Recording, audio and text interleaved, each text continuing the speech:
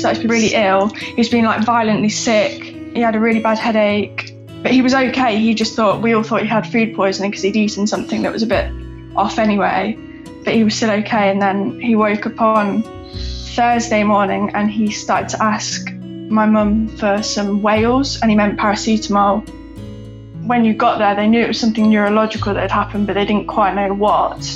So they asked Mum to take him to the hospital, but he was a bit wobbly at this point and he's bigger than Mum, so she wouldn't have been able to manage him. So they said they'd ring an ambulance, but it wasn't down as an emergency case.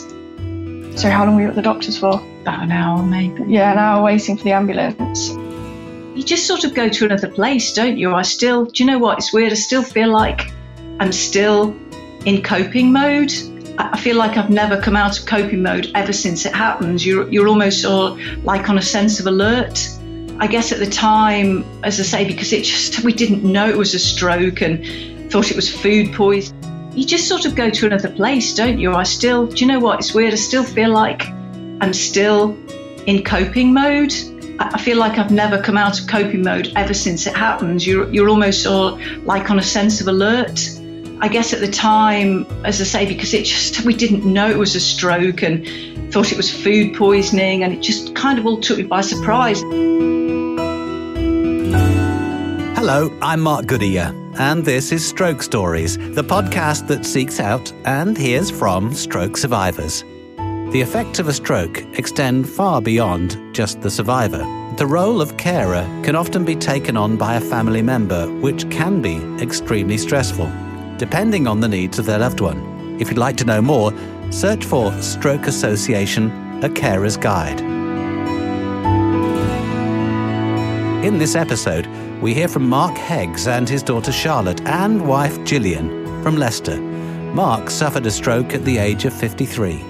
Before your stroke, so what did you do as a job? Clerk of Works. Yeah, so he was a clerk of works at the University of Leicester. Yeah. And he'd worked there for 10 years. Yeah. Been in construction all of his life. Yeah. What did you enjoy doing? Playing football. Yeah, he used to play for Leicester Academy when he was younger. Yeah. Big into running, weren't you? He was very fit. Actually, before his stroke, he ran the London Marathon in 2011. 11.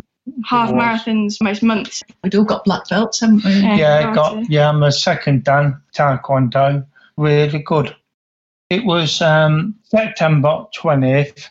I felt tired and I come home in the morning. I fell asleep all the way through. My wife told me that I kept coming and going. The 20th was the day that he was taken into hospital, but no one's actually sure when he had his stroke initially. He started to be really ill. He was being like violently sick. He had a really bad headache. We all thought he had food poisoning because he'd eaten something that was a bit off anyway, but he was still okay. And then he woke up on Thursday morning and he started to ask my mum for some Wales, and he meant paracetamol. And he was just starting to get a bit confused with his words. And then he said that he had real pain in his right arm. So Mum started to get a bit worried at this point and booked him in at the doctor's. And then when you got there, they knew it was something neurological that had happened, but they didn't quite know what. So they asked Mum to take him to the hospital, but he was a bit wobbly at this point and he's bigger than Mum, so she wouldn't have been able to manage him. So they said they'd ring an ambulance, but it wasn't down as an emergency case. So how long were you at the doctor's for? About an hour, maybe. Yeah, an hour waiting for the ambulance. A stroke had been thrown out there, but they also suggested like sepsis, didn't they, and stuff like that. They said they had no idea what it was. But at this point, by the time the ambulance had arrived, his face had literally just fallen. So they took him in to A&E. They thought he'd been brought in with a migraine, didn't they? Yeah, they didn't really know what it was. And it was only when he had a brain scan that they discovered it was a stroke. So at that point, it was a fairly sort of mild one, I believe, in the scheme of things. So he could still walk and talk, but they took him up to the stroke ward. So he was there a couple of days, and I had a phone call Sunday morning to say that something had happened, and he'd taken a turn for the worse. And so I rushed to the hospital, and they said that the swelling had spread. All we could do was sit and wait, and there was some talk of him, if it didn't stop, he'd have to go and sort of go to Nottingham maybe and have the pressure released, his head drilled, but didn't come to that. But by the time, it all settled down, unfortunately, things had got a lot worse. And now he had to be fed with a feeding tube. He'd lost all use of his right side. Couldn't talk, really. They missed that 4 or 5 golden hours where you can treat it. And so the blood clot that caused it is still on his brain to this day. You can still see it on all the scans.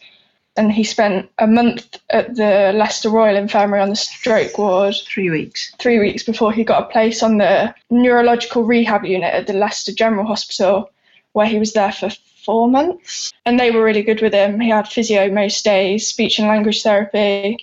It took him a while. It took him a few months to be able to remember my name properly. Bless him, he's worked really, really hard. And what did we reckon? We walked the other day? We walked about a third of a mile outside this week. With a stick and with me holding him. But crikey, that's such an amazing achievement. It's down to Mark's hard work. His right arm, he's started to get some movement back in that. And as you can hear, he's starting to get his communication is a lot better from being able to not being able to talk. Although Mark didn't need an operation, he was in hospital for a considerable period of time. It was quite, I do not say this, but quite horrible. Nurses were lovely. Yeah. I mean the experience? Yes. Yeah, it was tough because you couldn't walk or anything. No, I couldn't walk, I couldn't talk. And for 5 months, it was bad, really. They were just trying to be realistic. They were always very encouraging. Very supportive. It was a lovely, lovely place. We've been fundraising for them, actually, haven't we? Yeah. To say thank you, because they were really amazing. He had a few day trips, so Mum would bring him to watch me play football, and he got to come home for a few hours occasionally. Yeah, did an overnight. And he got an overnight. They were obviously amazing with making sure the house was safe. And yeah, they came and checked all that for us, and they were very good, weren't they? They were really good. And then Mark came home in the middle of February, and then we had carers 4 times a day at first, to help him. And then that went down to 2 a day, about 6 months or so after he was home. And now we don't have any because he's really self-sufficient, and so it's manageable with me and Mum just being there for like the cooking or making sure he's got the stuff out to be able to do it himself or whatever it is. For Mark's wife, Gillian, his stroke was a huge shock. I think you just sort of go to another place, don't you? Do you know what? It's weird. I still feel like I'm still in coping mode. I feel like I've never come out of coping mode ever since it happens. You're almost sort of like on a sense of alert. I guess at the time, as I say, because we didn't know it was a stroke and thought it was food poisoning, and it just kind of all took me by surprise. And then you just kind of say, it had almost happened before we knew what it was. And then I guess by that stage, I wasn't really worried that we'd lose him, but I don't know. Stuff to worry about. There was so much. Yeah, there was. Tell me, because I was actually at Alton Towers that day because Mum and I were supposed to go with my cousin, and Mum told me still to go because obviously no one thought it was anything serious, and obviously didn't tell me until I got home because she didn't want me to know while I was there. And then we just immediately had to start thinking about the house and how we'd get him home. And even before that, just the logistics of him he had a lot of issues when he was in hospital, didn't he? Yeah. He had health issues. Yeah, he kept getting infections. He got a blood clot on his lung at one point. And he had real problems with his eyes. And because he couldn't communicate, and because the doctors were amazing, but because there were so many different ones, they weren't always the best at guessing what he was trying to say. So like Mum and I were there every day, and we kind of felt like we had to be his voice. Yeah, that's true. His eyes, he kept closing one of his eyes, and we'd no idea. It was awful to see. It was so distressing for him. And we kept turning, everyone was trying to do their best, and they kept turning the light off on the ward so that maybe the light was too bright. And it turned out that it was because he was seeing 2 completely different pictures through both eyes. So it was like seeing double the whole time. So obviously he couldn't cope with that. But things like that I feel awful about because he couldn't say. We didn't know, and it must have been awful for him. And Mum and I have questioned whether we missed something when he had the stroke initially, but because we think back now and we think like the night before, on the Wednesday night when my cousin came down, I went into the kitchen as Dad was coming downstairs, and he fell into the wall as he got to the bottom of the stairs. And at the time I just thought, he's just run down the stairs too quickly and lost his footing at the bottom.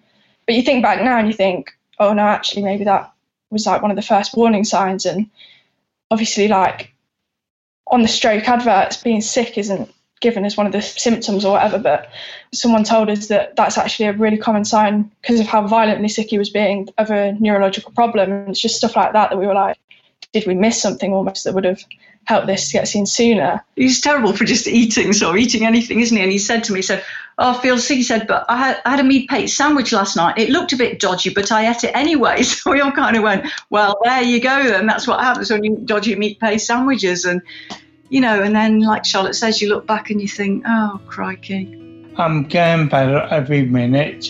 I'm better talking. I'm better at my things now, ain't I? I didn't feel good 12 months ago, but I do now.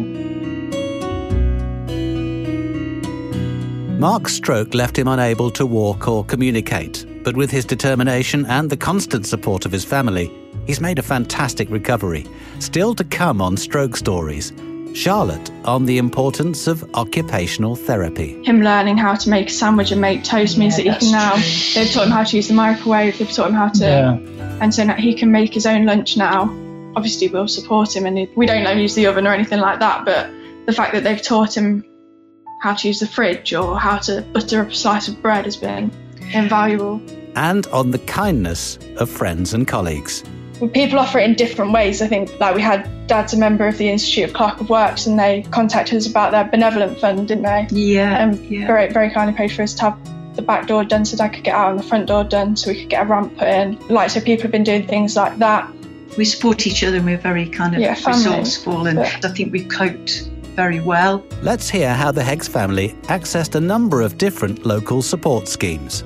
We had a call from the county council support, we had social work support, we've had physio support, occupational health, speech therapy. One day a week I was taking Mark to a talking therapies class and also an exercise class as well, sort of for fall prevention.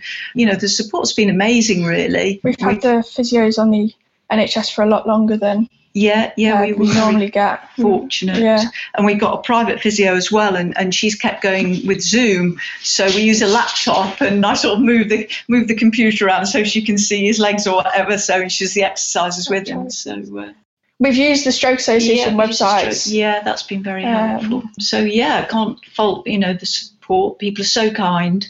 We're out in the county, and certainly our local kind of district council ran these exercise classes, so it's worth looking if there's getting in touch with county council, district council, and finding out if they've got any of these fall prevention classes, because those are great. And they're not stroke specific. They're typically, most of the other people that go are typically more elderly people. It's like walking on the spot rather than going for a run or something. So it's perfect for stroke survivors as well if they've got that range of information. And these ones are very village based as well, so they're very local, aren't they? Which means you get to meet local people. The OTs, obviously the physio is just as important, but him learning how to make a sandwich and make toast means that he can now, they've taught him how to use the microwave, they've taught him how to, and so now he can make his own lunch now.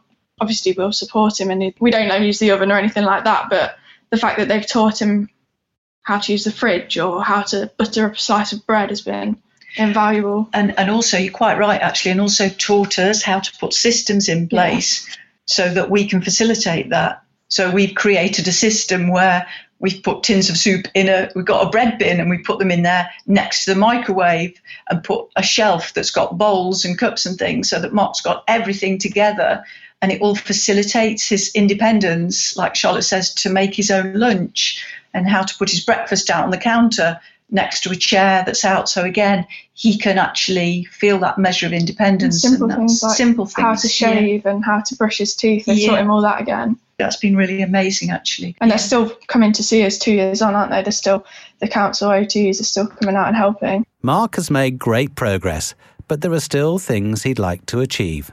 I want to keep on walking and all those things, but walking I want to really get good at. And my arm, I want to get movement back in, which only just started last.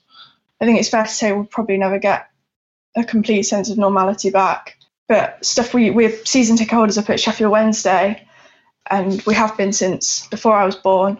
And currently, Dad's started to be able to go back this season. He didn't last season, I don't think. But Mum and Dad have to sit in a separate stand to me now because he has to go in his wheelchair because the car park's so far away. And so it'd be nice for him to be able to, he wants to be able to walk to the ground, to be able to come and sit back in his normal seat so we can all sit together, just things like that would give us a sense of normality back. that would be lovely. As Charlotte says, things we can do together as a family. I mean, we talk about creating a new normal, but actually, to a certain extent, I think I still hanker after the old normal, and that would be lovely. But by also, we're all very positive, and we've not set any limits on what Mark believes he can achieve and what we cheer him on to achieve. So we just keep going. We don't set boundaries and ends. You know, if he could get back to, he's got friends at running club and they've all kind of been cheerleaders for him as well. And there's one of his friends comes and says, "Oh, I'll take you running when you go back." Around the park run, even if it's in your wheelchair. Yeah. So we don't set any limits. The Heggs local village has also been supportive to Mark and his family. They've been good to me.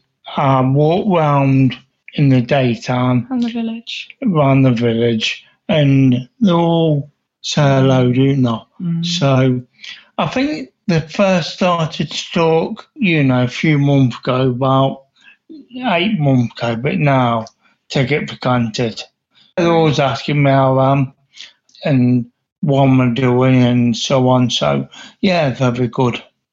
Yeah, because Mark was very well known around the village because we've got a dog and he was always out walking. He loved walking. He's a real people person, aren't you? You love to chat to people, and it's very sociable. So a lot of people knew Mark. So he's right, so many people come and ask how he is. And, when they heard, obviously word gets around the village, and obviously, came and asked us how he was when he was in hospital that time. So I think people keep an eye on us, I think. Would you think that? Yeah. Well, people offer it in different ways. I think, we had Dad's a member of the Institute of Clerk of Works, and they contacted us about their benevolent fund, didn't they? Yeah. Very, very kindly paid for us to have the back door done so Dad could get out and the front door done so we could get a ramp put in. So people have been doing things like that. We support each other and we're very kind of resourceful, and I think we've coped very well. So I have a feeling that maybe people keep asking if we're okay and we keep saying we're okay. Yeah. I just wonder if I'd turn around to somebody and gone, I've never gone to the doctors, for example, and gone, I can't cope. And I think, I've heard that, maybe if we had, there would have been a lot of support there. So I'm not sure that it's not because it's not there. I think maybe we've just felt we can cope. Finally, Mark, Gillian and Charlotte believe you should never give up. My advice would be keep on trying, don't give up. They might say to you, you can't walk or you can't do this, but believe it in yourself and you'll soon see the reward. I think I'd just say take every day as it comes. Just remembering that this isn't the person that they were before. So, when Dad used to call me the wrong name or tell the doctor I was his sister or something, just remembering that that's not him, and it's not that they forget who you are.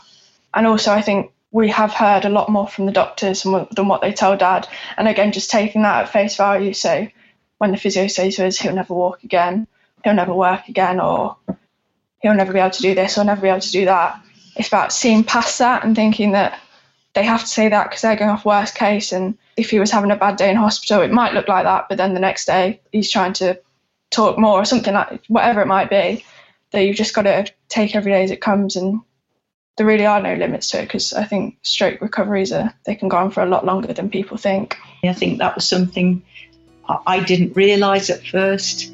I think be very kind to yourself, and if you are struggling, I would say talk to somebody. There is definitely support out there, and I think the worst thing probably is to bottle it up. So I would say 100%, just talk to people, just say that you need the support. Although Mark's stroke was very serious, the aftercare and help he received from local services, his family and friends, and the wider community has meant that he grows in strength every day. Coming up on the next episode of Stroke Stories. I had been experiencing symptoms for weeks where I would have tingling in my foot. I thought I had symptoms of vertigo, so I had trouble balancing. So on June the 5th is when it really took control, where I woke up one day and I went to make a trip to the bank, which is about 5 minutes from my house. And my vision started to get very blurry to the point that I couldn't drive. Please do subscribe to our podcast on your preferred provider. Rate and comment on the episodes you hear to help us spread the word. And if you are or you know of a stroke survivor with a story to share, please contact via Twitter or Instagram. Our DMs are always open. The Stroke Stories podcast was produced by Aidan Judd. I'm Mark Goodyear. Thank you for listening.